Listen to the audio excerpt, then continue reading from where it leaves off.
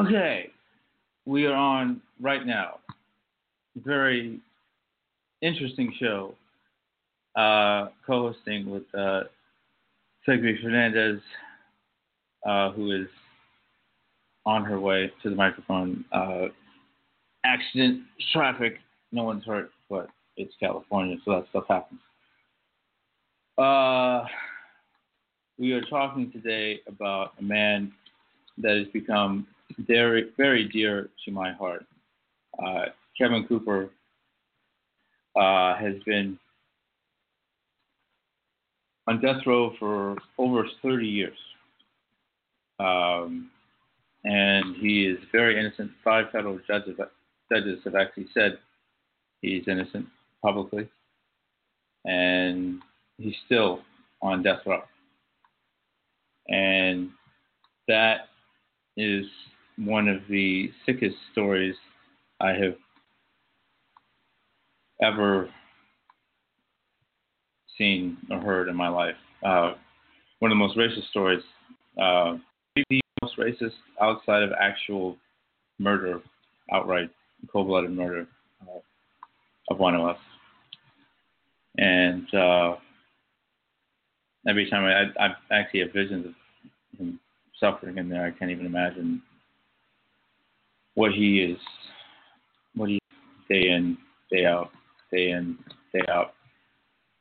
He was nearly executed in 2004, and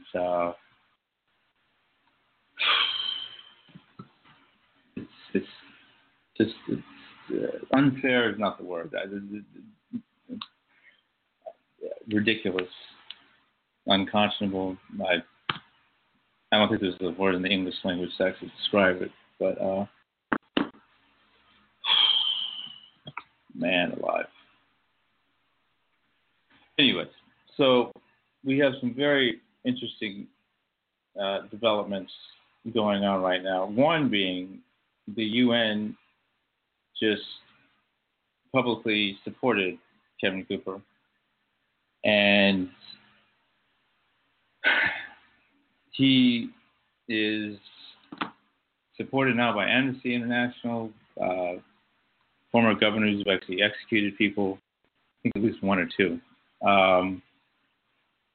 And now the UN is on his side. So it's kind of, well, we're at an end game here. We're close to an end game. Either I think him getting out, or the other thing I don't want to think about with Prop 66 passing in California, making the death penalty stronger. And I mean, again, he was 4 hours away from being killed. And there's a essay on SaveKevinCooper.org that I'll read from a little later, but it describes how close he came, and it was written by him, and it's one of the most heart-wrenching things I've ever read. He still suffers from PTSD from that, and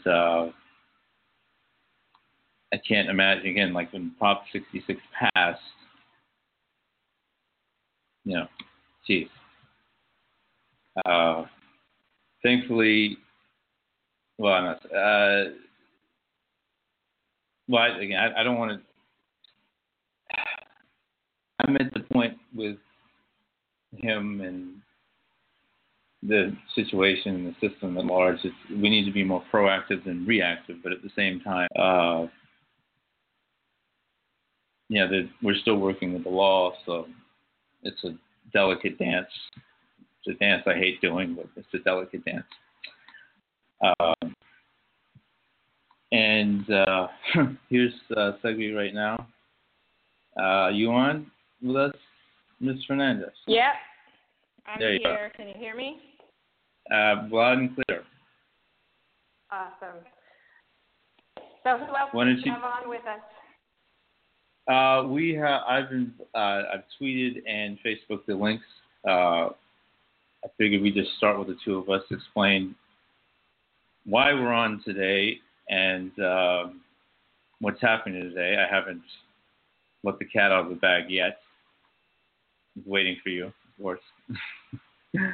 But yeah. Okay, first we'll just I'll do the spiel of who Together We Stand is, and then you can sort of let everybody know what we are up to today. Together We Stand is a nonprofit, and we are working to dismantle racism, discrimination, and police brutality nationwide through education, advocacy, and legislation. And we're very excited to do this show today to talk about our criminal justice system, because it is exactly that, criminal. And if you're a person of color, it is not a just system. So I will let you reasons for doing the show. Yeah. Well, we actually have, with the help of some friends, what is the saying goes, with a little help from your friends, the Beatles. We have an action going on right now, and it's worldwide, which is pretty cool. And the action actually is, there are folks calling in right now to the San Bernardino Sheriff's Department, actually confessing to the crime that Mr. Cooper was illegally convicted of. And the reason being, for one, anybody on this planet is about as, or anybody on this planet has as good a chance to have committed those murders as he did.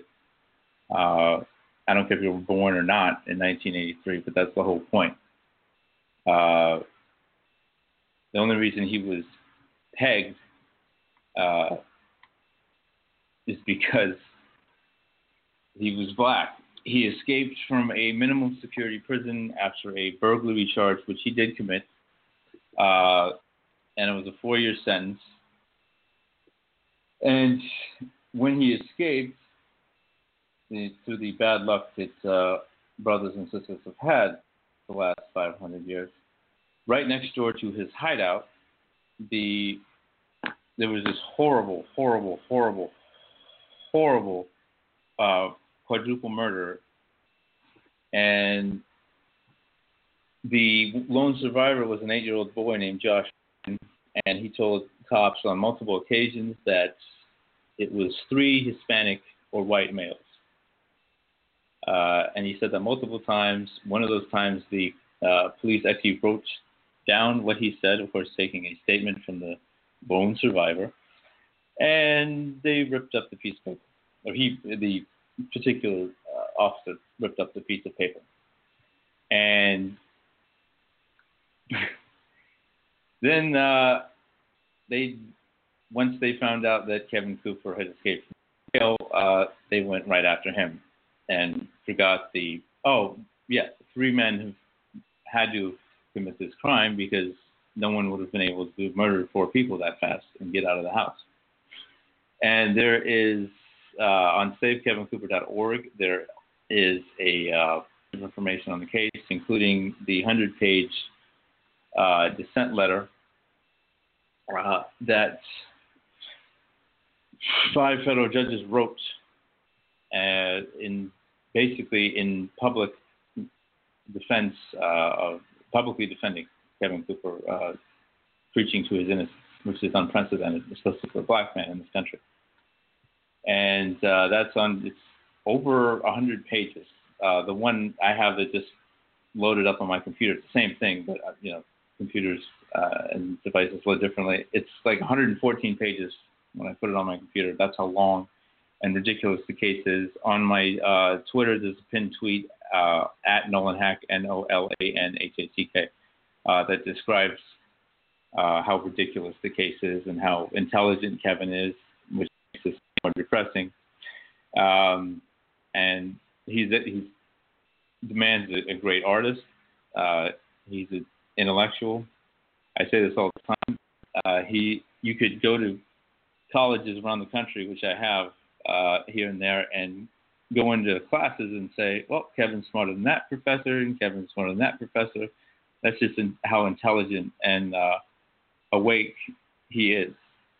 And it's just so darn depressing that he's been in there for that long, and now he has another life-threatening emergency.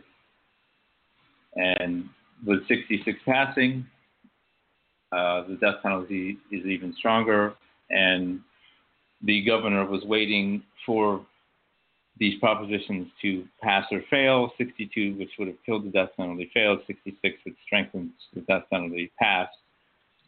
And we're talking about another emergency, that just like in 2004, but thank God there has not been a scheduled date for the execution.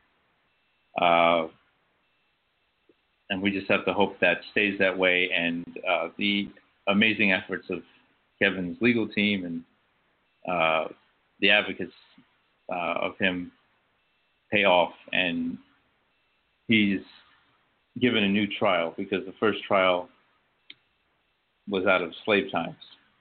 All the evidence was either destroyed or thrown out the window or not admitted. And here we are 30-some years later, and evidence is still being blocked, in part by the crime bill that was passed in 94. There's a terrorism clause that blocks habeas corpus. So it's made it that much harder for Kevin to get a new trial and get any justice. But I've talked to Kevin on multiple occasions, and I've gotten me write letters myself, but getting other people to write letters to him, and you can please do that. Either send it to San Quentin. I think you have to write his lockup number. I can't even remember the exact term for it, but easier for you to send him to me through DM on Twitter or at NolanAWHack at gmail.com, NOLANAWHACK at gmail.com, and I will literally go to the post office for you, because he said many times that the support that he's been given, especially after the moratorium for death row lifted early this year, and the case got more popular, it's kept him going and kept his hope high, which is extraordinary. And we're talking about a situation where we're near the end, basically. This is I don't like hyperbole, but I don't like not telling the full truth either. And he's on the top of their list. He's been on death row for 10 years longer than anybody who's been executed in California since 1978. So we need to do everything we can to help him. And that's writing letters to him, that's writing letters to the governor, asking for clemency. And that's doing actions and doing things like Live from Death Row, where he calls in from death row. It takes him a month to get the phone, but if you contact people on the website, savekevincooper.org, you can set one up anywhere in the country, anywhere around the world, I would imagine. The tricky part is you have to sign up for a specific service to the prison, which is not the hardest thing in the world, but I'm not sure if you can do it internationally. I would imagine you can. But point being, anything and everything you can do for this man, please do. And, I'll just put it out there. Ahead. There's probably a lot of people out there that hear something like this and say, yeah, right. They don't believe that somebody could be on death row for this long and be innocent. But you know what? I have challenged many, many people who have come to me with that type of attitude to read up on this specific case. And not one of them has come back still agreeing that he should be in jail and that he is, in fact, guilty. Every single one has, in fact, changed their mind and also really been sort of awakened to the realities of what can happen to particularly black men in our criminal justice system. And, I just challenge anyone who is skeptical as to the information that we're giving you today to please just do the research and then make your choice, make your decision. I just want to put that challenge out there because I know that even for myself, prior to getting into the level of social justice work that I do now, I did not realize how bad it was. I mean, my dad was a Black Panther, and I still did not truly realize the depths of corruption and just the reality that evidence does not matter and really can be skewed however they would like it. We got not to cut you off, we got a call in here. 1 second. Let's see who we got. Problem. Welcome, how you doing, and what's your name? Hello? It's 917, we got New York on the line. Who we got? Nobody? Somebody? COINTELPRO? Anybody? Okay. Well, go ahead. Finish your well thought out thought. My whole point was just that we grow up in this country with a certain sense of belief in our law enforcement and in our criminal justice system to sort of take care of the good guys and deal with the bad guys, and it's truly been a frightening eye-opener for me the more that I do each day in this work. And as I said, my dad was a Black Panther. I mean, he stood on the front lines, protecting families who were, moving into white neighborhoods so that they wouldn't be killed and burned in their sleep. Like, I grew up understanding that was a reality, but I did not realize how it's evolved into a system of just true legalized corruption. It seems that our system has found a way to legalize their refusal to conduct proper investigations, their refusal to investigate themselves in an appropriate manner. I mean, the list goes on and on and on. And I just cannot imagine if Kevin Cooper was my father, how I would be feeling. And, you just have to put that out there into people's minds. Like, this could be your father, your brother, your son. And, if you're a Black person in America, this is a reality that you may face someday, sadly. And to not do something now because it isn't affecting your immediate family is, a great injustice to our people, period. And it's just unfathomable to me. We can no longer be a society in which we are worried about ourselves as individuals. That's just not acceptable, and we will never affect the change we need to affect if we continue to move ourselves in that manner. So. And that's I remember talking to Kevin the first Live from Death Row that I was a part of in L.A. And the first one I was a part of, they took the phone away from him because another inmate took or jumped a guard, and everybody paid for it, so nobody had privileges of any kind. And we were all disappointed, but more importantly, Kevin was seriously disappointed. And,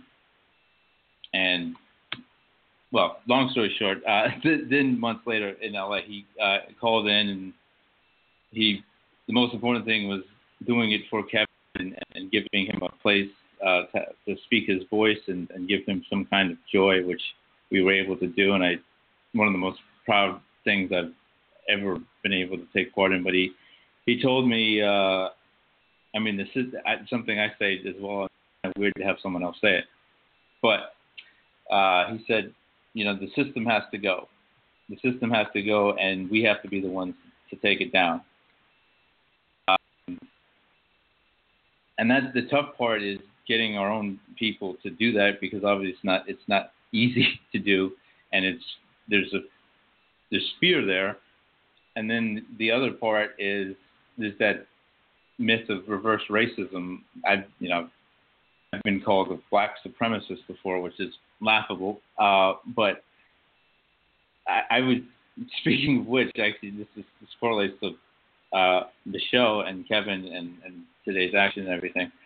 I read a study put out by I think the University of Toronto, and it shows white people lack empathy for colored people in their brain.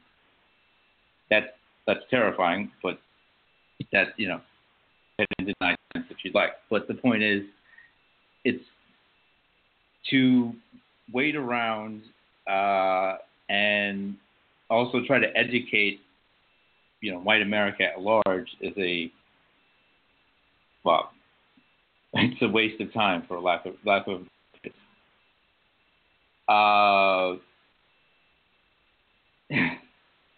and it's, I'm half white, Segby's half white, and that's tough that's a tough place to accept, because you're basically going, okay, well, we have to skip over, the people that are in privilege and are in power, but also who are our friends and our family. But this is also what Martin Luther King said. This is also what Malcolm X said. This is also what Bobby Seale said, and Kathleen Cleaver. And I'm not about to discount the words and the actions that have made things at least easier in some important parts of our life in this country. And they've done so much just for our own confidence and our own well-being and self-determination. But it does have to be us. It has to be us as Black people, Native people, Arab people, colored people, any oppressed person in this country. And that includes white women, because women are ridiculously oppressed in this world and in this country. 18% of women are sexually assaulted, and that's double for indigenous. It may be more than double, but it's at least double for indigenous women. The stats for Native, all sorts of Native issues are skewed. But the point is, we have to get going, and at least with Trump winning, like we talked about the other day, it's waking us up for the first time, and I guess since Trayvon and Mike Brown were killed. But then you go even back further, 50 years ago during the Civil Rights Movement. But Kevin is such an incredible individual, and it's an utter shame that we have to We have to see this man suffer inside a literal cage where he's there for 23 hours a day. And it's absolutely despicable what he has to go through and the things that he is written about. And I'll bring one of those things up in a matter of seconds, because I think it's important that people hear his story. And obviously we're talking about it right now, but the guy is, again, so intelligent and articulate, not to use the white people's word for describing any intelligent black person, but this is called 3 hours and 42 minutes. I won't read the whole thing because it's long, and I'm glad it's long because it's amazing, but I'll just read a couple excerpts from it. Between December 17th, 2003 and February 9th, 2004, all of these things that I mentioned kept on happening repeatedly. And to fill you guys in, being strip searched daily, having his arms checked for which vein to put the lethal injection into. And this is Kevin again. It was the prison's way of breaking me down, making me submit to their will to execute me, trying to kill my will to live. During all of this time, I'd stopped watching my TV or listening to my radio. I did read my favorite book at that time, once again, possibly for the last time. That was the late Howard Zinn's A People's History of the United States, 1492 to present. Because I didn't watch any TV or listen to the radio, mostly because I did not want to hear the lies that the media would tell about me, don't state saying how I deserved to be executed. I did not learn about the new witnesses that came forth on my behalf with evidence that proved the state did violate my constitutional rights by withholding material exculpatory evidence, as well as people who saw, and again, it has been said by Josh Ryan, it's documented, three white men, but they got Kevin instead. As well as people who saw three white men with blood on them the night of the murders in the bar, not far from the crime scene. The attorneys from the law firm Orrick, who, by the way, are incredible, and they're working for Kevin pro bono, and they have been this whole time. And law firm Orrick kept coming to see me and updating me on what they were doing to save my life. But I honestly did not believe they could stop the state from murdering me, even though I did and still believe in them. And I'll just skip forward a little bit. On February 9, 2004, I had quite a few visitors. Reverend Jesse Jackson came to visit me. He had been out in California trying to get then Governor Schwarzenegger not to execute me. Even before that date, different people were coming to California trying to help me. Most I didn't know about at the time. Former boxing champion, the late Reuben Hurricane Carter, came down from Canada to ask the governor not to execute me. With all these things and others that were trying to stop the state from murdering me, I was, for the most part, walking in a daze. As for the week of the 9th, that was the scheduled execution date. I had been moved once again by the prison staff. I was moved from the East Block, where I was assigned, to North Segregation. That was the original death row chamber. East Block was for the overflow. North Seg, as it's called, is placed over the gas chamber, the death chamber. The death chamber waiting room is 10 feet away from that chamber. It was changed to be used in lethal injections, but it was still in the shell of a gas chamber, and the fact it could be used as a gas chamber if an inmate requested that type of death. My gosh. I've read this like 5 times. Jeez. The days that I was in and been in for most of the time that I had received the death warrant was something that is still hard to describe. The real life and death situation that I found myself in was hard to believe, yet it was most definitely happening to me. It was like in a nightmare, but it was reality. It was surreal, but yet it was very, very real. I'd lost a great deal of weight. I'd never been a large person by weight, but what I did weigh before all the man-made madness started, I lost. I was so skinny from not eating that my clothes, especially my pants, kept falling from my waist. I didn't and couldn't sleep. Some of it was because those guards and shrinks kept coming in to the cell at all different times of the day and asking me stupid questions like, am I all right? The other part was, why sleep when I could be executed and I'd sleep forever?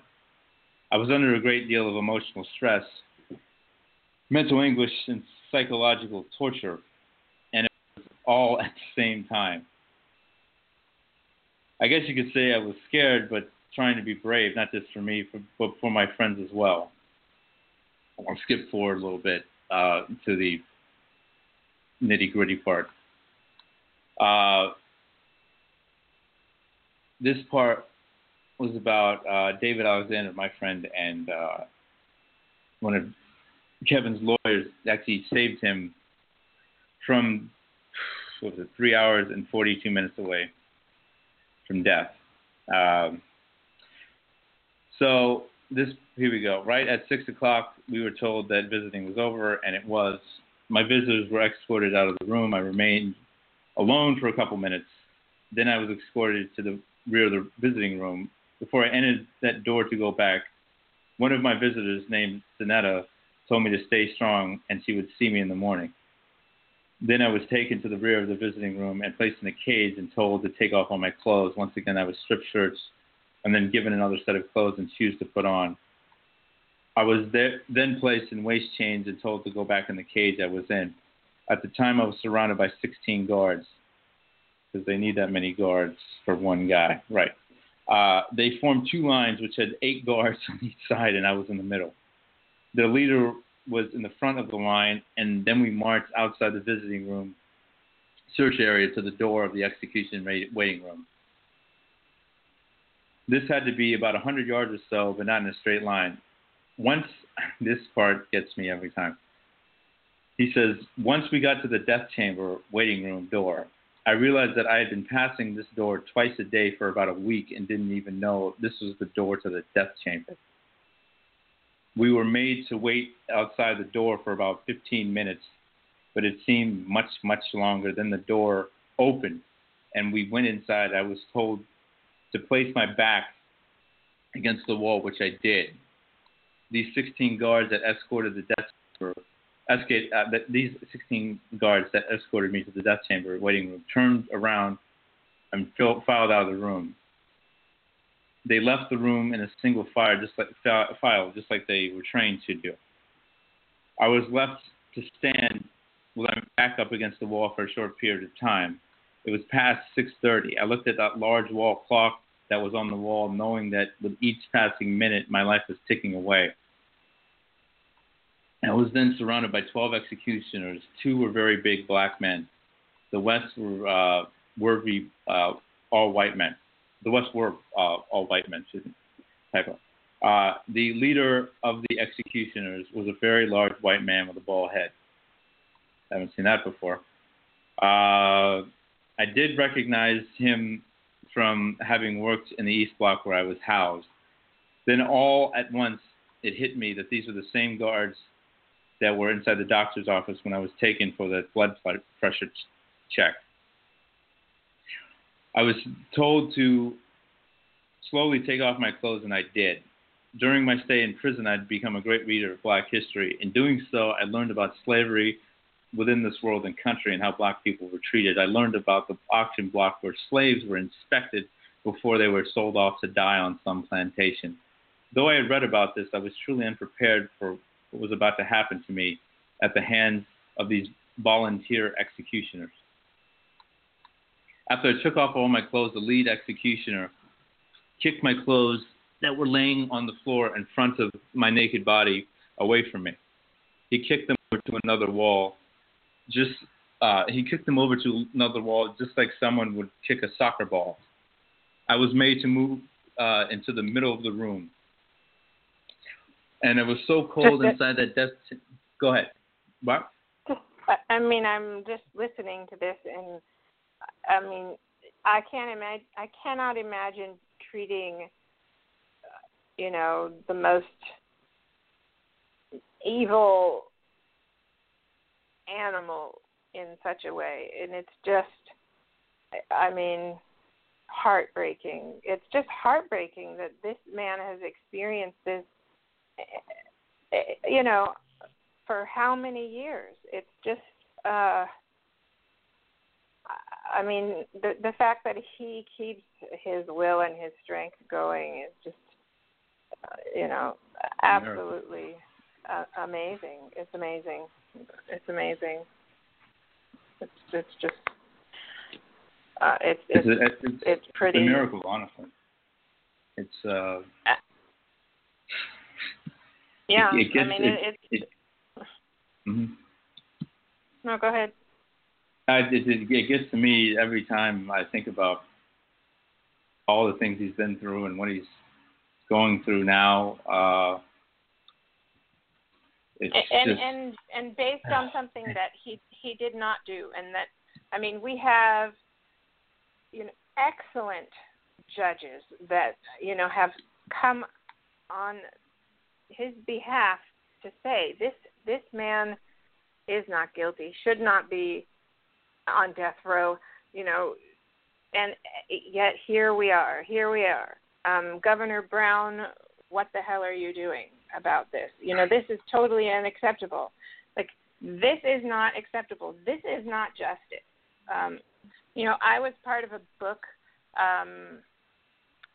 that was published this year on June 19th called Why Black Lives Matter Too, and our proceeds all went to the Sentencing Project, which is an amazing organization founded in 1986. And, all they do is work for a fair and effective criminal justice system by promoting reforms in sentencing policy and addressing unjust racial disparities and practices and advocating for alternatives to incarceration. And, Kevin Cooper's case is like as extreme as it gets, and yet here we are, and there's so many people on fighting on his behalf, and it seems to be falling on deaf ears. I don't know how someone can have the power to stop this and simply not do it. It's beyond me. It's beyond me. But we see this in cases every day. Not to this extreme. I mean, I literally today have heard from two people who are members of our organization who are reaching out on behalf of people that they know who have been in jail just in the last week. And the stories that I'm getting are horrifying. And it's just like, somebody is innocent, right, until they're proven guilty, right? And even if they're proven guilty, they're allowed the process of appeals. They're allowed to be treated like human beings, correct? I mean, it doesn't, a guilty verdict does not now say that prison guards can abuse you in any way that they feel, treat you like you're nothing. I mean, we have a case right now where a young man, Saladin Barton, was murdered by the Broome County Sheriff in New York, and he was effectively starved to death over months and brutally beaten many times and improperly medicated. They screwed with him because he did suffer from mental illness, and it's just like the stories that I hear, and it's just like it's unbelievable. And you were right, like when you were reading before, what Kevin said, that this system does need to be completely just taken down. I mean, people ask me, how do we fix it? Well, we take it. It can't be fixed. It needs to be just taken apart, completely just demolished and rebuilt, because the system as it is now is working just fine, because it is doing exactly what it was designed to do back in the day when, it was being put together. I mean, we live in a country, whether people want to recognize it, where white supremacy and the oppression of people of color has been how everybody rolls. This is just what everything was built upon. It was abolished, but I mean, people are still being abused and mistreated and oppressed, and that there is absolutely no equality in this country at all whatsoever. A good friend of our organization is just had someone contact me today saying that he is in jail. He has been there for over a week. They have not given him a blanket, a sheet, a mattress, no socks, no personal hygiene. He's been jumped twice out of view of the cameras. And that's another thing in the Broome County Jail. There's been 2 deaths in 2 years, and I've spoken to numerous people who have been inmates there that, at different times, that don't know one another, all bringing up the same people's names and the same sort of situations. These officers know where the cameras are. They know exactly where to do things so that things aren't recorded. And I mean, he's been told that they're going to have people stab him. This guy that I was just speaking of. So he's sitting in jail, reaching out, asking that we call on his behalf to try to get him at least a sheet and a mattress and some sort of personal hygiene and just to let people know that he's there, his life matters, and being threatened. I mean, it's just disgusting. It's well, you said it. I mean, I'm glad you said it, because I was going to say something if you didn't. The system was designed this way. I mean, I had a friend who was at, I can't remember which university, but on the East Coast, talking about the Adelphi University. John Kane is a wonderful radio host and Native activist as well, and he was speaking about a screening they did, the doctrine of discovery, unmasking the domination code, and the thing you have to this day, the Papal Bull, that doctrine of discovery has not been repealed. That thing states it gives Christian and Catholic white men license to do whatever they want to us at any time. If you're not Christian, if you're not a white Christian person, you're not a human being. And that's how they went to Africa and are still looting our land and killing our people. And of course, Turtle Island here, same deal. And the Constitution itself was stolen from the Iroquois Nation. It was stolen from the Iroquois. And we have a call right now. Let's see, here we go. Hello, how are you? What's your name? Yes, how are you doing today? Hello, how are you?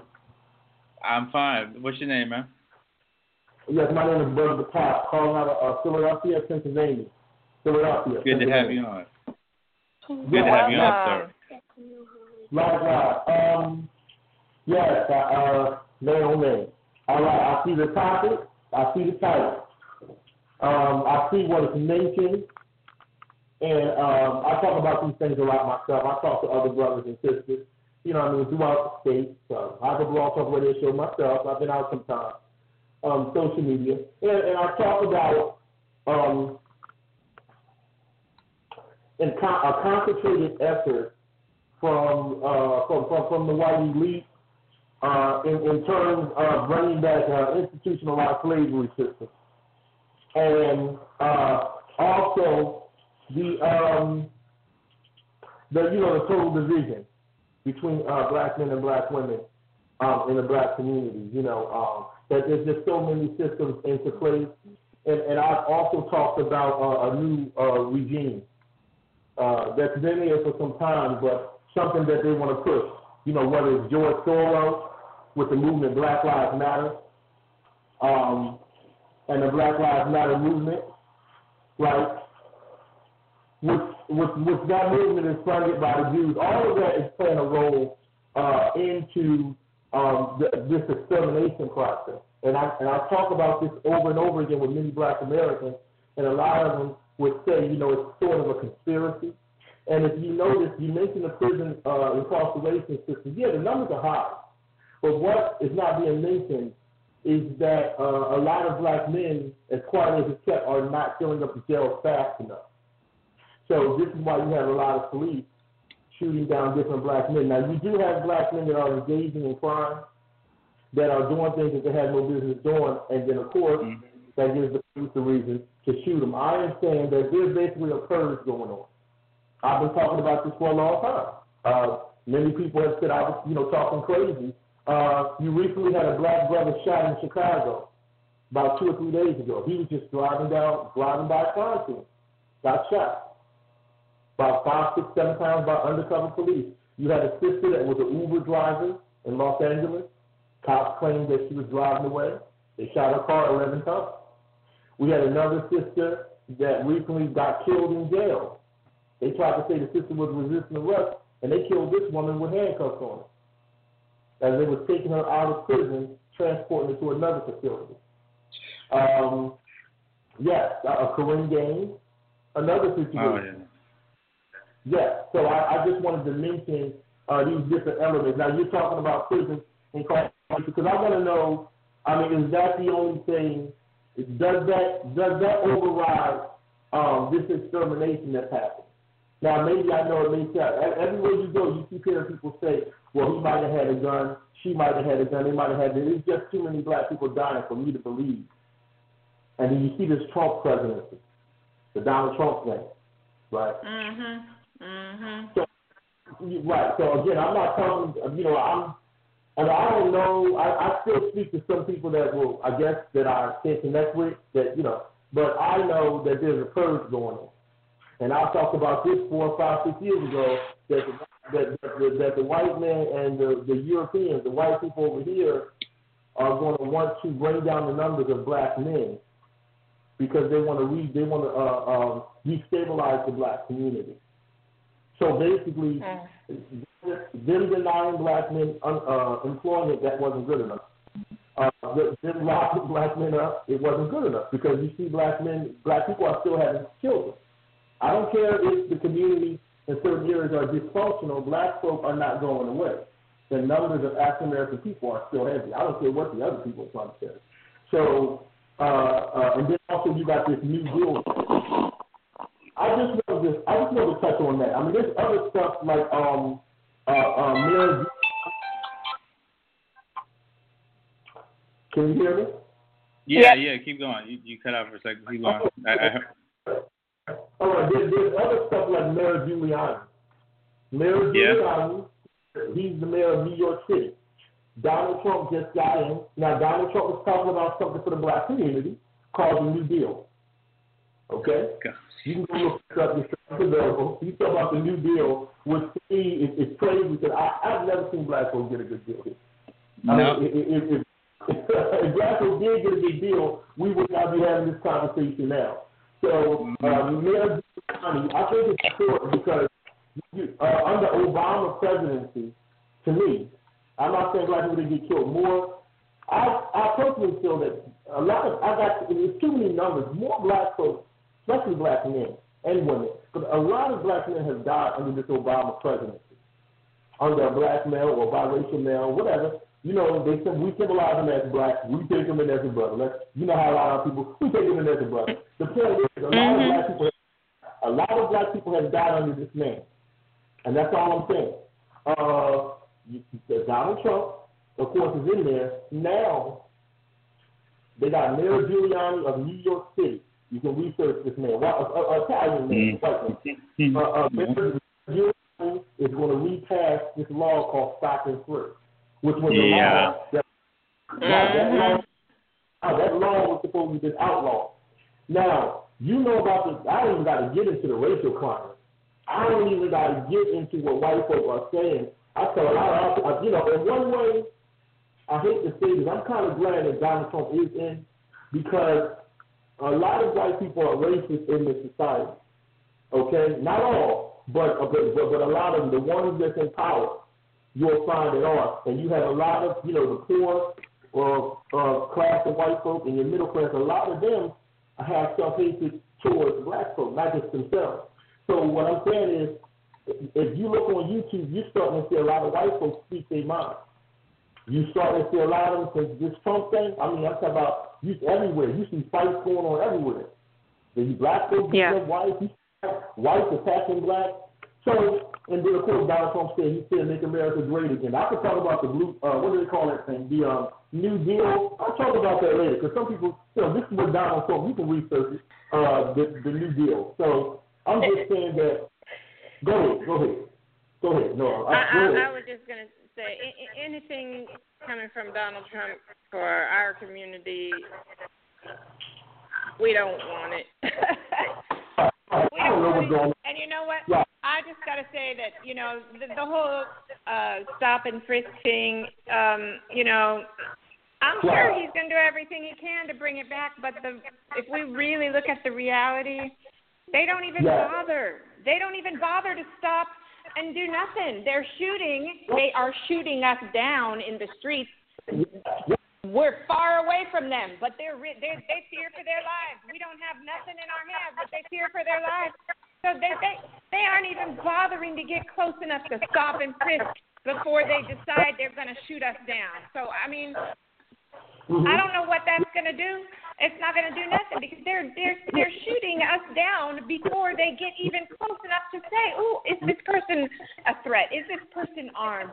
No, we're just going to shoot them because we're going to get away with it. We're going to get paid vacation, and that's going to be that. That's it. Well, see, at the same time, here's the thing. I'm not going to deny that we don't have black folks that's acting savagely in the black community. Hold on. I'm not going to deny that we don't have no, as I would say, black devils in the black community that are robbing and killing each other, predators. Where a lot of times the black person will come up and try to do harm to a black person. And that's I don't think any of us are denying that. And I'm. When people bring that up, well, black people are killing each other. Yeah, we are. We have issues we've got to deal with within our communities. We have young people that don't know nothing about where they've come from. They don't have any pride in their history because they don't know it. They do not have any idea of, what came before them. And we have generations of oppression, of poverty, of pain, of anger, and we aren't giving these young people any tools to deal with it. So yes, we've got stuff going on in our communities. We are killing each other, and that does need to be addressed. But that has nothing to do with a criminal justice system shooting us down. Wait a minute, I agree with you. I agree with that 100%. I'm only speaking for the people that may come and say, for an example, like, I look at both sides of the coin. That means I'm not going to turn a blind eye to other brothers that are terrorizing other black people. I'm not going to turn a blind eye to that. But what I will say, wait a minute. What I'm saying is, hold on, let me make this clear. I'm talking about us taking self-accountability of the black on black crime before we say Black Lives Matter when the white cop shoot us down. Because check this out. A lot of the police departments they're making an excuse to kill us because we're not taking it in check. I'm not saying us. I'm saying the Stop the Violence movement, the Black Lives Matter movement needs to be in the hood, needs to be in a lot of major cities. The same way we get on the police officers behind about shooting us, we also need to get on other black perpetrators. That's what I'm trying to say. I don't believe that the police department should be police the black community. Now, maybe we have to come up with our own system of law to deal with black people versus what you're seeing here. If you look at the Jewish people, they got a long past where the police was not allowed to come in their community, only because they decided the responsibility to deal with the crime. I'm saying that I think a lot of people, we're going to have to make that effort to deal with the crime one way or the other to keep our own community safe. We don't need the police to be doing that. And I have seen black people, I've seen black people push out the drug dealers. I've seen black folks push out the gangsters and all that. And I've seen black people put their money together and build businesses in the community. So what I'm saying is, no. First of all, the drugs and the guns in the community is the white man. I know some people may not like this. And white folks, this is their doing. The black community has been socially engineered since slavery. That is a created environment. You empower the woman, you give her food stamps and governmental assistance, and what you do is you unemploy the men, and then you put drugs and guns in that same community. And they had also did this to Hispanics and other different groups of people. It's like an experiment. Before they did it to black folks here, a lot of the white people did it to their own people. Of course, they don't tell us that. And then they did it to Asians, other different groups. This is why you can go around in different communities and see some that resemble the black community. I know it may sound crazy. You can find, and then the whole ghetto goes back to the Italian people because white folks had the first ghetto. And that's never talked about. Your original mobsters and all that were white folks. Whether it was the Italians, the Irish, some of the English criminals, they were white folks. You're criminals. Nobody's talking about that. All you keep thinking of is a black person when you mention criminal. But if you look at early American history, you will see the Irish and the Italian Caucasians are known criminals. And these were white because they were known for this, rob, steal, and everything. Nobody's talking about that, though. All I keep hearing is black criminals. I'm interested. With black men, say that they're the gangsters and the thugs, but we go look back in history, the Italians were. Al Capone, Irv Gotti, all of these different people. Nobody's talking about that. So what I'm saying is, it seems like all of the criminality is looked at black people today, but the police, to me, are criminals. I want to also mention that the police are a criminal element. They're just as criminal as the people that they are arresting. Okay, and down. So, yes, okay. They're Nazi-like. There's no other way to put it, honestly, if you want to be completely blunt. Brother, I appreciate the call. We got another call on the other line. Thanks so much for calling in, and all power to the people. Yes, sir. All right, take care. To the caller that was just on, I just wanted to say, we really appreciate you. I loved what you have to say. Please join us on Facebook. Together We Stand. Join our online community there. We would love to have you what we got going on and, continue to share your voice with us. So. Indeed. Well, we got another person sharing their voice. Who we got here? It's Tim Nolan. Tim, my man. How are you doing today? Good to hear your voice. All right. Yeah. How are you? I'm doing well. Better that you called. Always good to hear from you. And I appreciate all the support you give Kevin Cooper, and know he appreciates it as well. That's cool. We need more people giving support. Hey, have you heard if people are calling right now? I mean, I've been calling like 12, 15 times. Man. Yeah, a couple people have called in. One, trying to find what he was saying. He was saying, you need to hide. He said the police said, you need to hide when he called in. Well, and the reason, we're doing this action is, hey, again, we are there's as big a chance of us committing that crime, that horrible crime in 1983, than of him doing it. And he was right next door to the murders, and it's so obvious he didn't do it. And there's so much evidence that he didn't do it. And it's just, it's an example of the whole system. And we've looked at, we've talked about Leonard Peltier the other day for the National Day of Action for him. They pegged him because he was a man trying to help his people. And they've denied medical care to him to this day, which is why it's so imperative to get him out with less than 70 days on the clock for him. And Kevin, they pegged him because he's black. And now I'm sure I know they really don't want to let him out now because he's as woke of a human being as you are going to find on this planet. And then he scares the hell out of this system. And in fact, I just felt like that is what he said. You're absolutely right. And they let him out. They let him out. They have to start looking at all these other men that are sitting on death row and sitting in prison. That under falsified evidence and under corrupt policing and manufactured shit. It's gonna start a snowball effect that they don't want no part of, but it's coming. It's coming because we aren't stopping. At some point, this is going to come to an end. This system is not going to stay the same. We are not going to continue to sit here quietly and watch our people. Even the Roman Empire fell. This is the modern day Roman Empire. And speaking of Kevin, I just got an email within the last couple of moments. Kevin wrote this out to all of his supporters. This is pretty short, so I can share this pretty quickly. It says, after the 2000 election, the struggle continues. The same struggle you were speaking to, my sister, just now.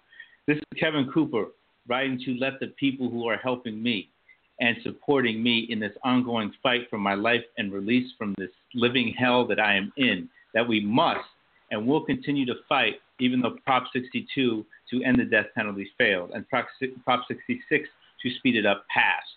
Prop 66, for the most part, and this part, that this is y'all, we're gonna like this part.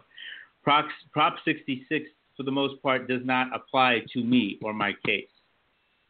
It does when it comes to the restitution, I think, though, I'm not sure. But as far as my legal attorneys, and he's got the best in the business, or appeals, it doesn't. That's because I'm no longer in this state's criminal justice system or courts. He's all out of appeals. My plight as it stands right now is in the hands of Governor Brown. My request for clemency and my clemency petition are in his office in Sacramento right at this moment. I and my legal team and I are staying focused on getting the governor to grant my clemency petition and investigate my case. If this happens, nothing else will matter.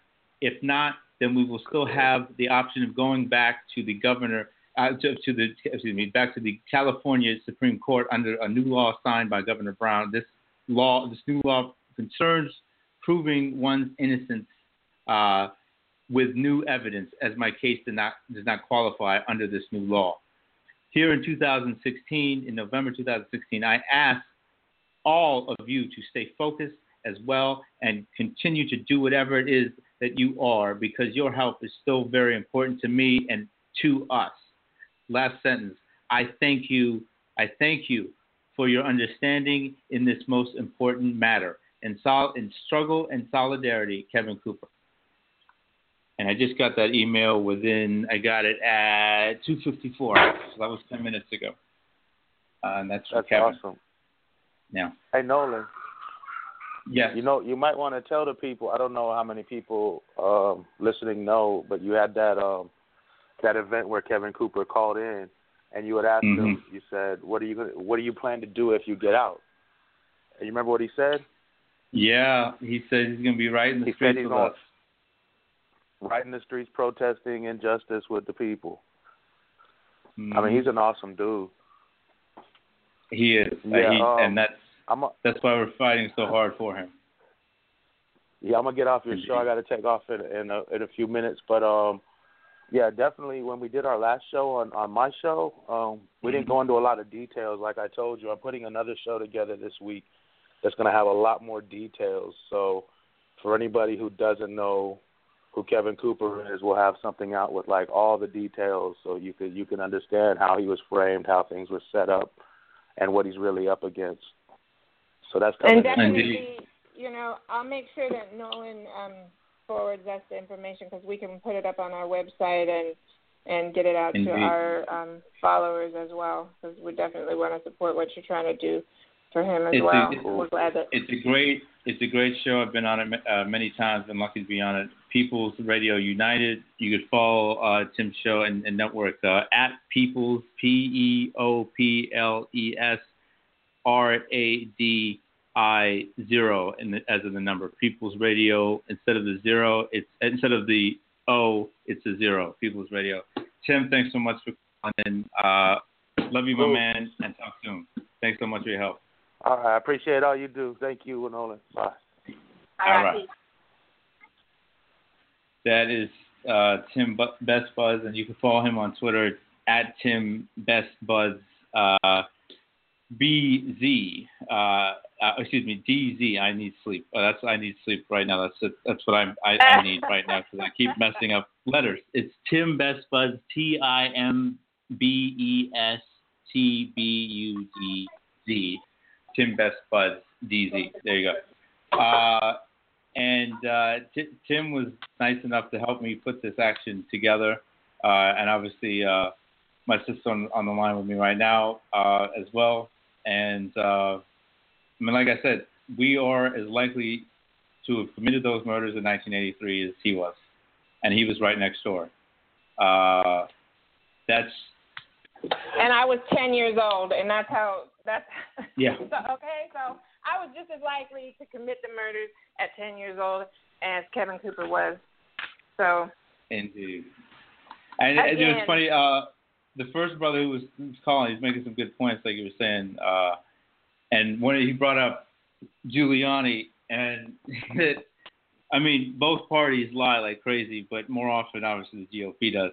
He said something a couple years ago. He says, black and white people who commit murder are convicted at the same rate.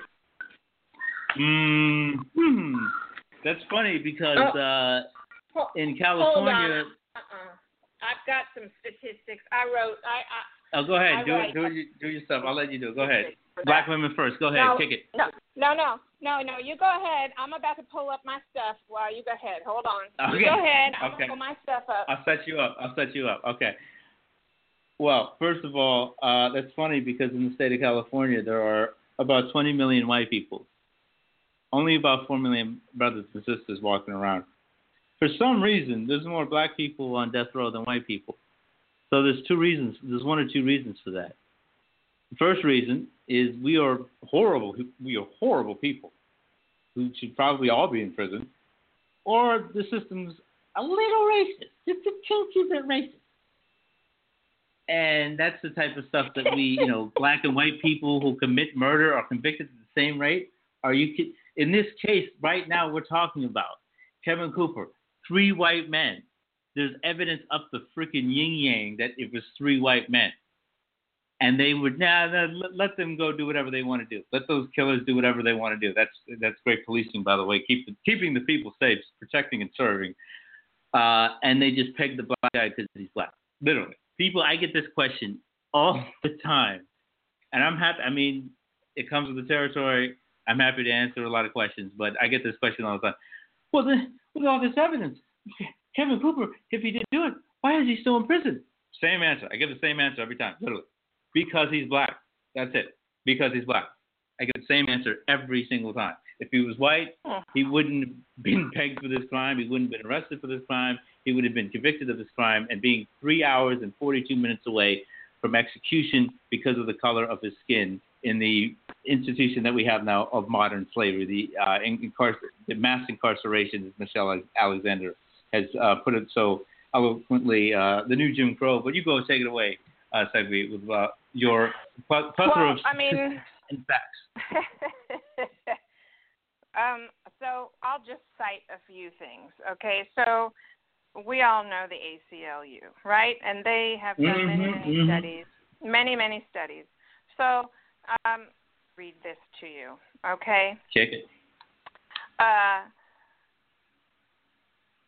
There are significant racial disparities in sentencing decisions in the United States, which result from disparate treatment of blacks at every stage of the criminal justice system, and are consistent with a larger pattern of racial disparities that plague the U.S.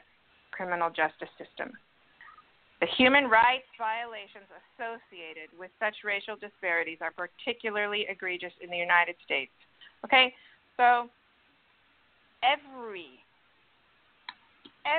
single stage, and I wrote a blog, and it was right after the Michael Brown murder, and there was a police officer who wrote a big piece, and he posted it all over the place saying, sorry, but not all lives matter.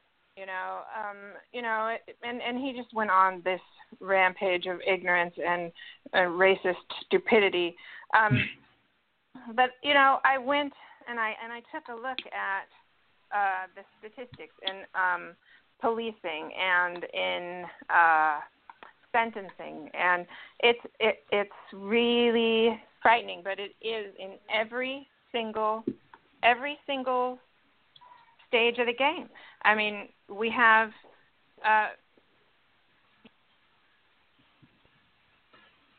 all over the board, literally all over the board. It's not even. Yeah. That's the thing, and there's two sides to that. It's one, this has been going on since the Portuguese came over to our homeland and just dragged us against our will, and that hasn't stopped. And I continue to include indigenous people when Columbus came to the Caribbean in 1492 and effed everything up. But this has been the same narrative. And then you had a creation of a country put off of that, are using all of that racism and even patriarchy and transphobia, all this stuff. I know, I mean, not to go on a tangent, but it is all connected. All the oppressed people in this country are oppressed by the same system. It's not like 15 hands are messing with all of us. It's one specific hand. And Kevin so wonderfully put it, and that wonderfully, maybe the wrong word, but he put it very well, that what he went through on that February day in 2004 was like a slave on the auction block and being, sold off to die. The difference was with him, he was being killed on a different type of plantation, and sadly it would have been fairly immediate. The stories that nobody wants to read, publish, or teach our children, white, black, green, or red, of slavery, they're awful. And I say this all the time. You look at the only genocide recognized in this country is the Holocaust. That's all we talk about. There are movies and TV shows and books written about the Holocaust every 15 seconds. That lasted 12 years. That was horrible. It should never happen again. It shouldn't happen in the first place. The Nazis were despicable. No question about that. That lasted 12 years. Our genocide is still happening. It's lasted over 500 years, and it's a double genocide, including indigenous people who should still own this land. I'm in Los Angeles. This is Tongva land. This should not be anybody else's land but theirs. And there was 2,000 plus tribes before colonialism. In the U.S., there's less than 700, and 100 of those aren't even federally recognized. And there's a whole blood quantum thing, and I'm getting off on a tangent that's so horrible. The blood quantum thing, like you've said before to me, and even publicly, that for some brothers and sisters, you're not black enough, which is just, that plays right into white supremacy right there. You have somebody fighting every second of every day for her people, and she's not black enough. I mean, geez. I get the thing where it's, oh, well, you're half white. I'm like, well, yeah, I am technically half white, but nobody cares that I'm half white. The police certainly never give me white privilege. They don't give me the half white privilege card. I've been searching for that privilege for a long time. I've never gotten it. I'm still waiting for it because apparently being half white gives you some kind of advantage. Not at all in terms of the privilege in this country. But this has been going on for so long and it hasn't stopped. It's only evolved. And I've heard a couple of people say like, well, how could you compare the Holocaust with this? Because, it's different. Well, okay, obviously everything's different. But a genocide is a genocide. And there's been studies on, what would have happened if the Holocaust had continued. Well, let's be realistic about this. Let's be logical about this. If the Holocaust continued and the Germans won the war, well, they would have probably had to be a little smarter and covert about their racial killings. Just like the United States has been. It's harder for them to lynch a black person in the street. It's harder for them to scalp a native person. It's much harder to do that with all these cameras around. So people, well, they're not. America's not really being that bad to you. Well, as we just laid out a bunch of stats, not really. There's 60,000. And they just happen to shut their cameras off, or they just happen to not work, or they just happen to be pointing in the wrong direction, or they just happen to get lost. The footage just happens to be erased. I mean, come the fuck on. Sorry. That's why I had to change the rating. That's why I had to change the rating of the show, because it doesn't always say what it should say. So we'll just put it like that. That's freaking beautiful. I didn't even know you did that, but that's hilarious. Wow.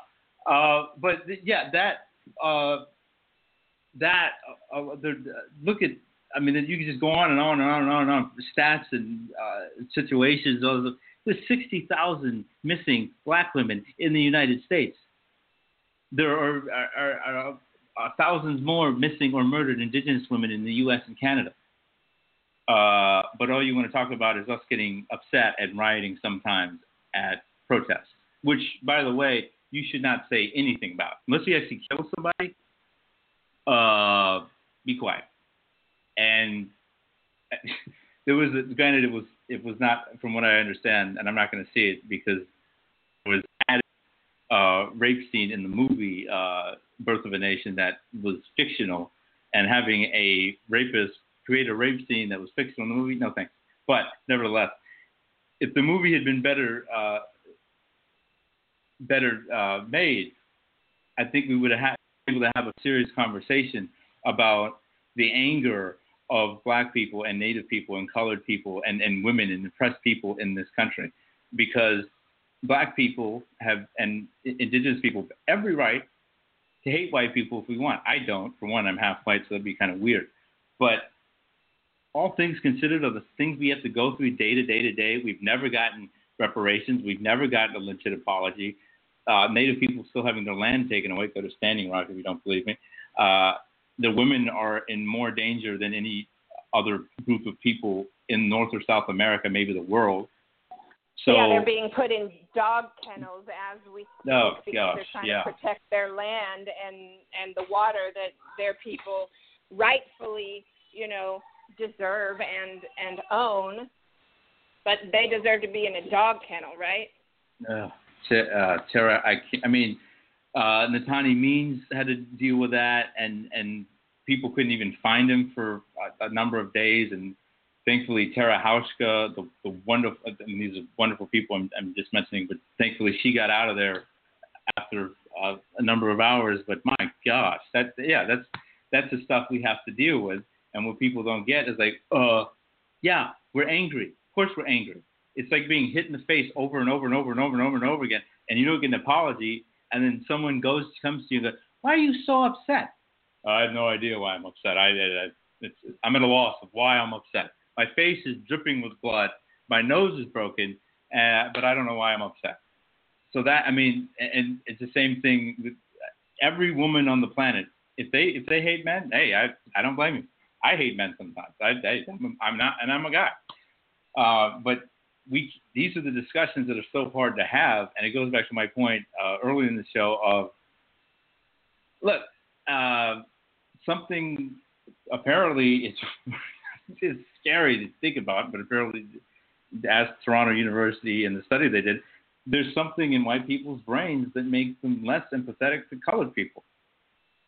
I mean, sorry, I'm reporting, factual information. Sorry, a study done by a college that has not been refuted that I know. Men are very complicit in rape culture. So if you're a woman, you're hitting your head against a brick wall trying to convince the majority of men about rape culture, because we're not going to listen for the most of us. It's sad, but it's the truth. It's the same thing with colored people trying to convince and get white people on our side in terms of the majority. It's not going to happen. It sucks. It's just the way it is. So we need to come together, as women, Arab people, Native people, Black people, trans people, gay people, etc. And I always try to get things to be simple when they need to be. Look at the numbers. There's 300 million plus people in the United States. Half of them are women. So right there, half are oppressed. Not all men are straight. Bam! There are more oppressed people than privileged people in the United States. The numbers are there. We have the numbers. We just need to get on the same page to take this system down. And to take it down, to save people like Kevin Cooper, who this second is suffering a hell that none of us can even imagine. And both of the people on the show right now are Black in America. One of them is a Black woman in America. So that says a lot. And I implore you to do whatever you can to help Kevin. One of those things is writing Kevin, again, just to save you an annoying trip to the post office. Write Kevin a letter in support. Tell him you support him. And send it to my email so it saves you a trip.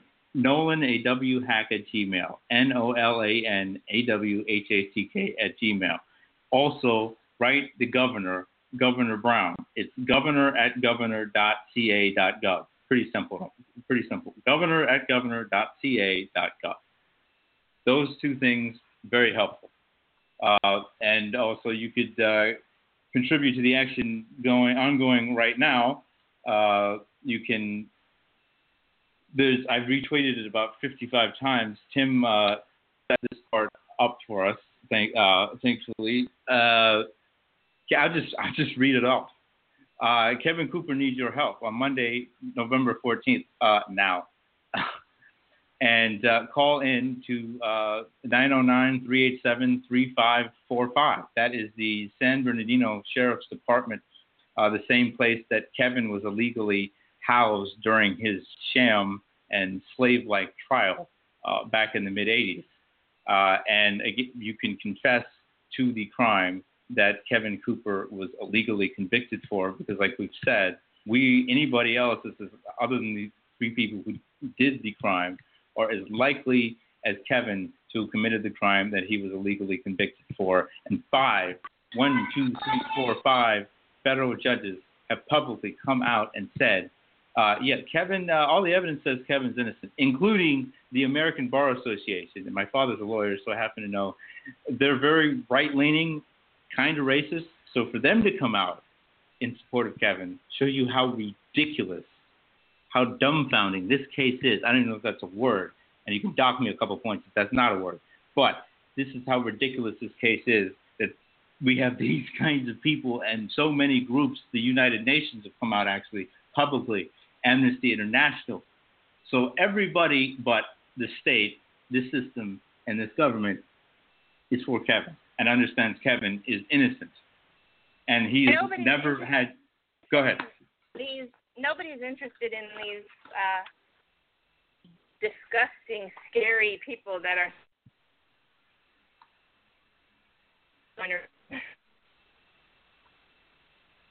Wait, so say it again. I think we had a cutout there.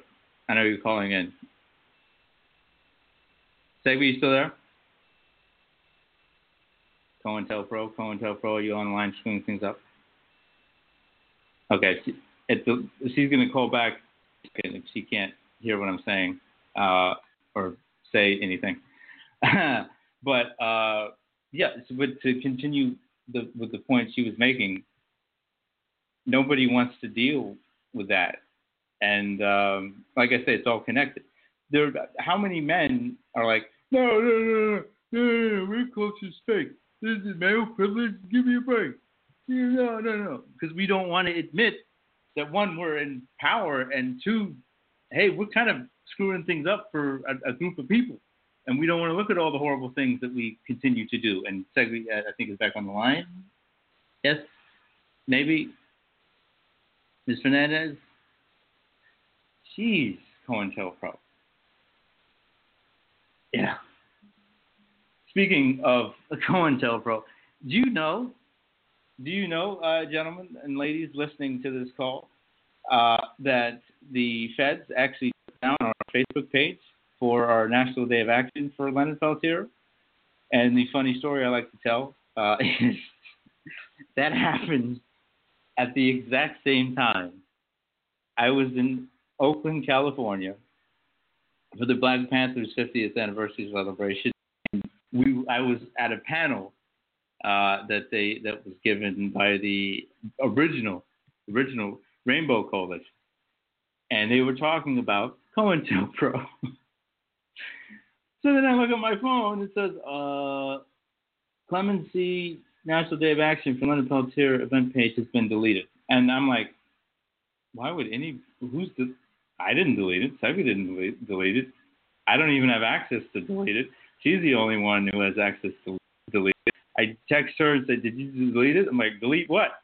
And she did, no, I didn't delete it. And slowly we figured out what had happened. And I think my partner's on the call now. Again? Yeah, oh, wow. Oh, there it is. I was like, maybe I should really stop talking about the people oppressing us, because maybe then we can actually have a conversation instead of talking all this smack talk that they call smack talk. That's fun. I mean, it's not funny to me. It's exhausting. But when you call out, and I've seen black people do this too, when you call out the crimes of this nation and the people committing the crimes in government or what have you, it was Zimmerman, whatever, you label the conspiracy theorist or someone who hates America. By the way, I do, because it hated me first. But you labeled as this crazy person, which is it's incredible. It's like, look at the global warming thing. You have irrefutable proof, undeniable proof that the world is going to hell in a handbasket because of all the toxic things we're putting up in the air. It's undeniable. But for some reason, people argue it. And to his credit, even though he has contributed to his share of racism and erasure and helped Donald Trump get elected by talking about him every 5 seconds, John Oliver had a very good segment on his show a while back about climate change. It's like having, because he broke it down mathematically, I think it's like 96% of people agree with climate change, accept that it's a thing, and 4% don't. So he had 96 people in a room pro climate change or accepted it, and then 4 people who deny it, and then they had a conversation. That's the type of stuff we're dealing with racism, evil of the system. We have a caller on the line now. Caller, what's your name and how you doing? Hello? 612. Where you at? Hello. Nope. Okay. And call drop. If I had a nickel for all the calls that were dropped on me, and my gosh, I think I've said this to people. I should take it as an honor that the LAPD and New York PD have tapped my phone. I think it's a badge of honor that has actually happened to me. Oh, you have me beat? Well, you should. You've been doing this for much longer time. I'm sorry. You've been doing this for a couple more years than I have. Just a couple. I know. I have Louisiana and Texas on that list too. Oh. At least. So we'll see. I'm working on Denver. So hi, everybody. Hello, Denver. How are you? Oh, Kimberly was trying to call in. I'm going to tell her to call back. Yeah, Kimberly Ann, who did an incredible job putting together one of our actions on Saturday for Leonard Peltier, the one in Minneapolis, Minnesota, with Tonja Hosley. And she's one of the Together We Stand board members, and she's one of the board members, and she should be incredible. Yep, and she actually heads up our youth discrimination division and our education discrimination division. So she's an incredible woman, and I am so blessed to have found her for sure. I'm glad to work with her and to know her as well, and that's the type of stuff we need. I mean, we're dying out here. It's that simple. While we give her a chance to call back in, I'm just gonna let our listeners know, if there's new folks who've tuned in, that Together We Stand is an organization that advocates for victims of racism, discrimination, and police brutality. If you need help, you can reach us at 1-800-528-1084. You can leave a confidential message at that number, and somebody will return your call as soon as possible. And you can also find us on Facebook and Twitter at PWS Revolution, and get in touch with us that way. And if you need help, we will help you, and we will never ask for a penny. And I just want to, on that note, say that, if you're in a situation and you're needing help on matters like this, and there are people telling you that they'll help you out, they'll advocate for you, and then they ask you for a check, run, because you should never, ever, ever have somebody prey upon you when you're in a situation like this. And sadly, there are a lot of fools out there doing just that, and it's pretty disgusting. And I have no problem calling them out when they do so. So I just want to let everybody know that as you witness these things, as you experience these things in this country, there are people like us that do want to help you. And we work with some incredible organizations like Open Circle out here in the Bay Area. They're a great support network for families who have lost loved ones to police murder, and the NAAPB, National Association Against Police Brutality, headed up by Jonathan Newton out of Washington, D.C. They're doing amazing things as well. We're just very fortunate to have great colleagues, and there are resources out there that are free of charge for people that need it. So there's my spiel. The reason why I joined the organization is that it does so many great things, and sometimes I feel and see myself taking on too many cases and too many different things, but that's not at all in comparison to Secretary Fernandez. So, definitely if you're even kind of interested, and it gives you a lot of freedom to, if you could be a part of the organization, but your voice is heard, and there's so many different things to help with. There's the only agenda is equality and tearing the system apart, which I think people kind of lose sight of what we're doing. What we're all doing in the movement is the one specific thing. There's only one thing we're looking for is freedom. There's nothing else. Nothing else. Yeah, there. And I think a lot of times people don't know what they can do, and they just aren't aware of what they can do. They've got limited time. They've got life, and there are ways that you can get involved. Just spending 5 minutes of your day sitting in your house. If you go to our website, togetherwestand.nationbuilder.com, and click on our volunteer button, and it gives you lots of different opportunities. And some of them take a lot of effort. If that's something that you're wanting to get involved with, and helping us with cases and research and things like that, we definitely can use all the help we can get. But there's other ways to get involved, just like sending an email or signing a petition. And there's always some little step every person can take.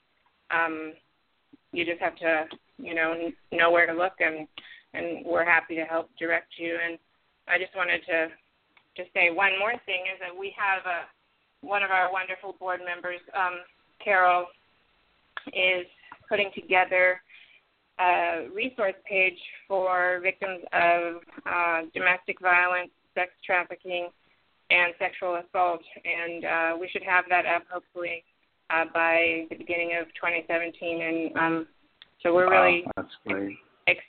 We're really hoping that we can offer as many resources as possible, mental health resources as well for victims, and so definitely check us out on that as well. Yeah, and maybe you should be an ad salesman on the side. That way we can get some more cash, because this job, this line of work doesn't really pay, and if it does, not very well. But as for Mr. Cooper, I should finish the essay that he wrote about his near execution, because it is incredible. Or at least read the bullet points.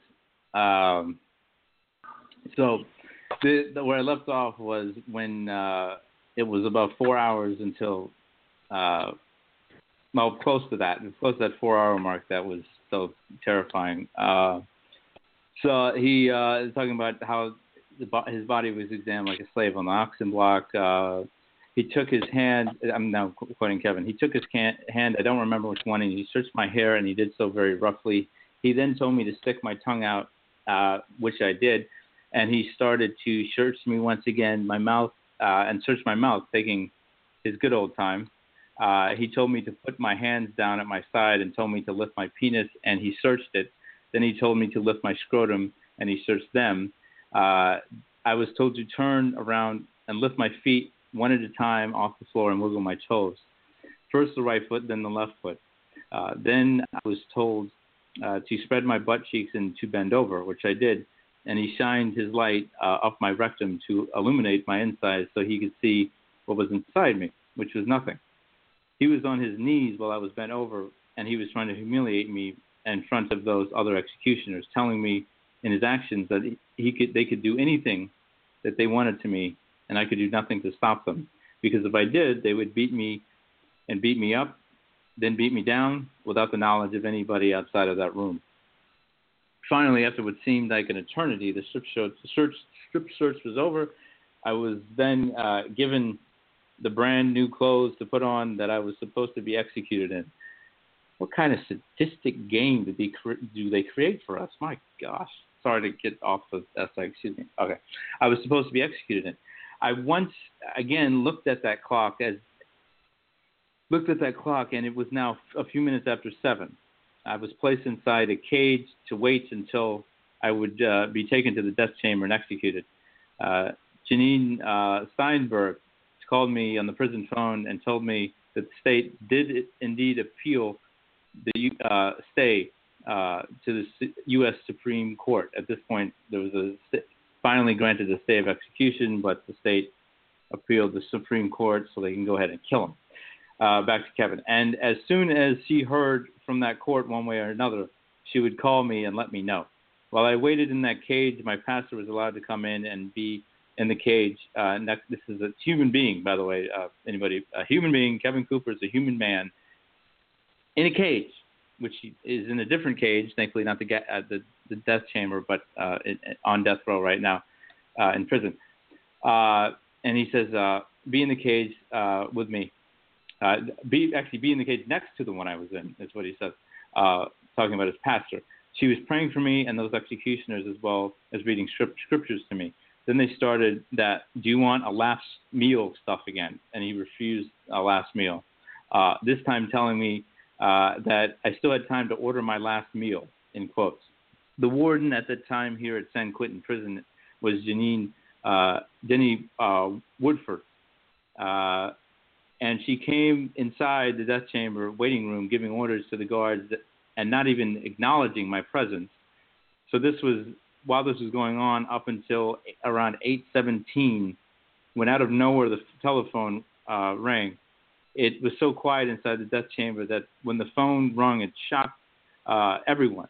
The guard in charge of the telephone handed it to me, and on the other end was Janine Steinberg. She told me that in a unanimous decision, the Supreme Court of the United States refused to lift the stay of execution that the Ninth Circuit had granted me earlier that day. At this point in time, it was my understanding that this was a first as well.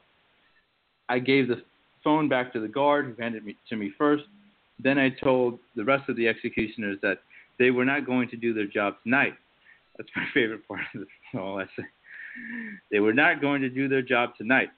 And the reason why, I told them why they were not able to do their job tonight.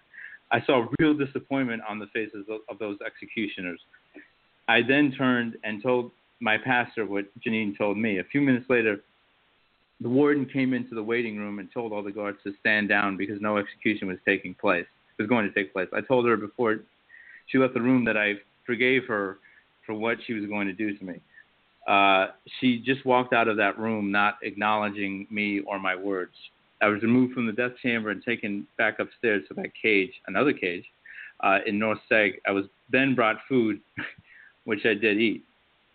The next morning, even though it was not a regular visiting day, Zanetta did come to see me just like she said she would. And then it goes on to, the whole thing's on my Twitter page, on the pinned tweet, and I believe it's also on SaveKevinCooper.org. And he goes on to, I'll see if I can read any more of this so it's not long. The roller. I'll just share this.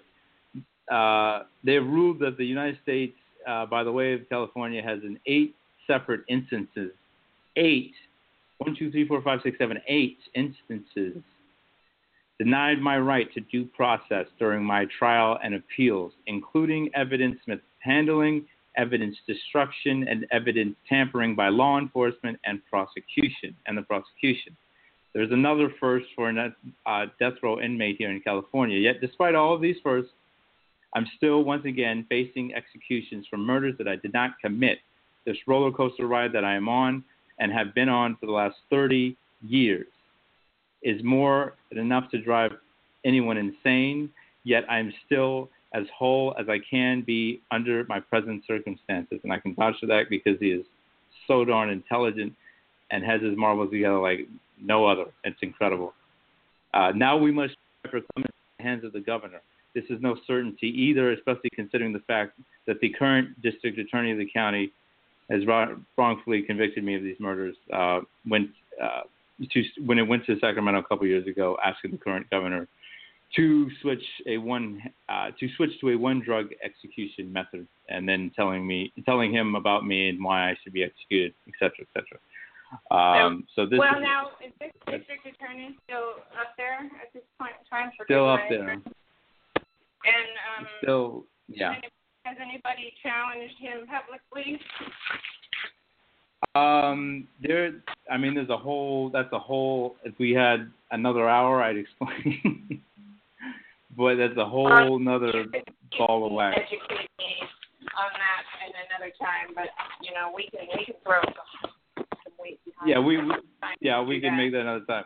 I will share this one other thing because as someone on my Twitter page, because I can't remember, I probably tweeted at him first or something, but it's a brother who was talking about, I know what it was. It was about how racist Trump is, and he is. But then he said, hashtag I'm with her. And I'm like, well, but wait, she's racist too. And then he went on to deny that she's not racist. She hasn't done anything bad to colored people. Well, let me read this one part, and then we could go on to close the show out. Okay. And this is Kevin Cooper's words again. Since that stay of execution, I have been back to the same federal district judge who had denied me throughout my fight for the relief in the courts. She once again rubber stamped my case through her court, not even doing what the Ninth Circuit Court of Appeals ordered her to do when they sent my case back to her after that stay. I was again denied by damn near the same three-judge panel that denied me before, even though one of the judges wrote a concurring stating in so many words that the case against me is corrupt. Now here is the Clinton factor. Kevin's words, not mine. But because of the Anti-Terrorism Effective Death Penalty Act, which is a clause in the Clinton crime bill passed in 1994 when she called us super predators on camera. Death Penalty Act, Anti-Terrorism Effective Death Penalty Act of 1996. She could not grant me relief. I was denied an en-banc panel this time, but did receive an unprecedented 11-judge dissent from the Ninth Circuit Court, in which five judges, who are federal judges, stated that the state of California may be about to execute an innocent man. So anybody, and there's a lot of them, because she got like 60 million votes or whatever the hell it was, who thinks Hillary Clinton and this system in general, Democrat, Republican, I don't care what you are, likes colored people or doesn't harm colored people, go argue with a man who's had 30-plus years taken away, who's almost 60, he's been on death longer than he's been out of prison and in society. He's had no children. He hasn't got married. Can you imagine for 5 seconds what that is like? How do you deal with something like that? But again, this is the system that we're dealing with. This is the system that was created to exterminate one race, indigenous people, and they've done a decent job of that. Thankfully, they haven't completed the job. 98% of Native people have been killed. They're down to 5.2 million, 100 million of them and counting have been killed. And to destroy another race and keep us in and kill. So that's what we're dealing with to this day.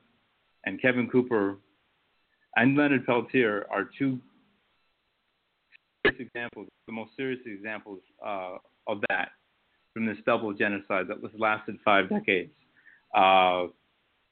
without actually killing one of them. And I hope to God that never happens. And we're fighting tooth and nail. That's why we're on the show right now. That's why we had this action that has another 11 minutes on the clock. And again, anything you can do, there's a pinned tweet on my Twitter page at Nolan Hack, NOLANHACK.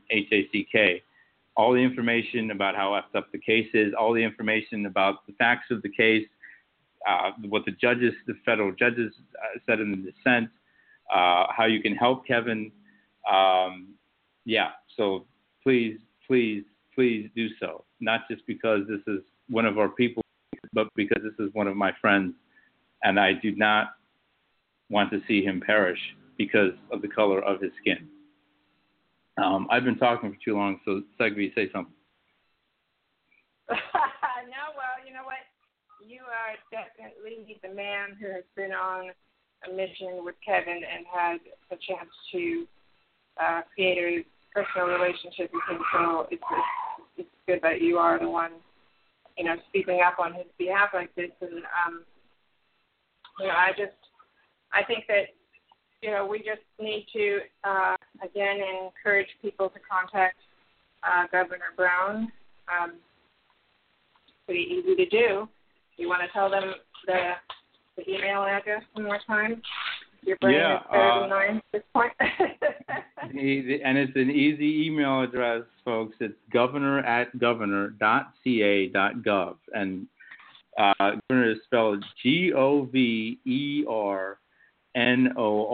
So it's governor@governor.ca.gov. And one thing I am asking you to do out of the bottom of my heart, please write to Kevin and show your support to Kevin Cooper, an innocent man who's had over 30 years of his life taken away because of the color of his skin and because he is a black person. And I will do the annoying job of going to the post office for you. Just send the letter to Kevin Cooper, and I will address it from you. Send it to nolanawhack@gmail.com, nolanawhack@gmail.com. And as we read during the show, that type of support means the world to Kevin Cooper and has kept him going this long. So please do write to Kevin. I mean, imagine this utter isolation, along with the psychological effects of having to deal with this. He suffers from PTSD, folks, because of being nearly killed and 3 hours and 42 minutes away from being killed. And honestly. And thankfully, and since Kevin shared it, I shared it publicly. 66 does not have as an immediate effect as everybody on his legal team and on his team as we thought. Because we were fighting so hard to get 62 passed, even though that had some ugly, disgusting stuff in it. And we tried to get 66, make sure it didn't pass, but it went the exact opposite way. And the reason we fought so hard was because the fear was he could get his execution be scheduled like the day after the election, because, again, this guy's been on death row for 10 years longer than anybody else who's been executed in the state of California since 1978. So he's first on their hit list, innocent or not. He is very innocent. He's as innocent of any crime as anybody's ever been in the history of the universe. But he's on the top of their hit list. That's why we need to do everything we can to save Kevin Cooper. And even though, yes, it doesn't have an immediate effect as we all feared, they're still pushing very hard to make sure they can schedule it soon. They took the moratorium off in part to try to kill him because he's been on there so long. So, again, do whatever you can, even if it's just writing him a letter and writing Governor Brown a letter asking for clemency and for a new trial for Kevin. Because, again, his first trial was out of slave times. His appointed public defender, I mean, it can't be proven, but just based on how incompetent he was, he probably tried to kill him. It would not be a stretch of the imagination to say, well, he could have been paid by the other side to make sure that Kevin was lost that case and was convicted, which happened. Exactly. Yeah. And look at the judges who stepped forward now since then and said, this man very well could be innocent, and you are still trying to execute him. That is unacceptable. I mean, this is not a justice system. And, those of you who are in California, we need to hold our governor to task on this. It is unacceptable. We are a society of human beings with feelings and love and, we have emotion, and we need to show that. Stop being such individualistic, cold-hearted animals that just don't give a shit about anybody unless it personally affects us. That's my mouth again, but, so sadly the reality that I see on a regular basis, and it disgusts me. And, I am pleased to say that every day some new folks join in this revolution, and it's continuing. Nobody should be okay with what's going on. I don't care what color you are. I don't. And TWS has clients who have been brutalized by the police who are white. We don't care. I mean, it's a culture of brutality at this point that's going on in our law enforcement system, and it's not necessarily always people of color. Certainly, the numbers are much higher for people of color, but it does happen for everybody, and we help anybody. We don't care. Indeed. You know. Unlike the which is so ironic and shows you how bizarre the English language is. All lives matter literally means only. Well, let's just say it, white male lives matter. Let's change it. There you go. White male lives matter. But Zachary Hammond was killed by the police a couple years ago, and he was a kid. He was 17 years old. Jesse Jacobs was a white gay man, 32 years old, died in jail in Texas. And I've heard no news since then about those two gentlemen who died illegally and should still be on this planet, especially that kid. I mean, I don't want to put one of the others. Scratch that. One of them was a kid. I want to mention. I want to mention Ryan Dietrich. His brother Holly contacted us.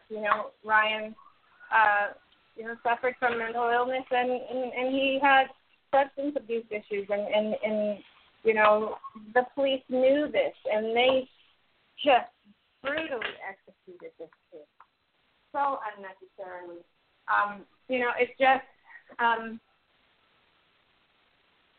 people are losing their babies. Their mothers, their fathers, their brothers, their sisters, and we have to stand up and take a look at this, and we have to truly make a new system. Because as I said before, and I'll always say, this system is doing exactly what it was made and meant to do, which is to kill and oppress people of color. And now, sadly, because of the evolution of the violence in the good old boy network, there are people of every single color dying. White folks are starting to pay the price too. So we need to wake up and do something. And that right there, reform is just a evolving form of racism and the genocidal state that we live in.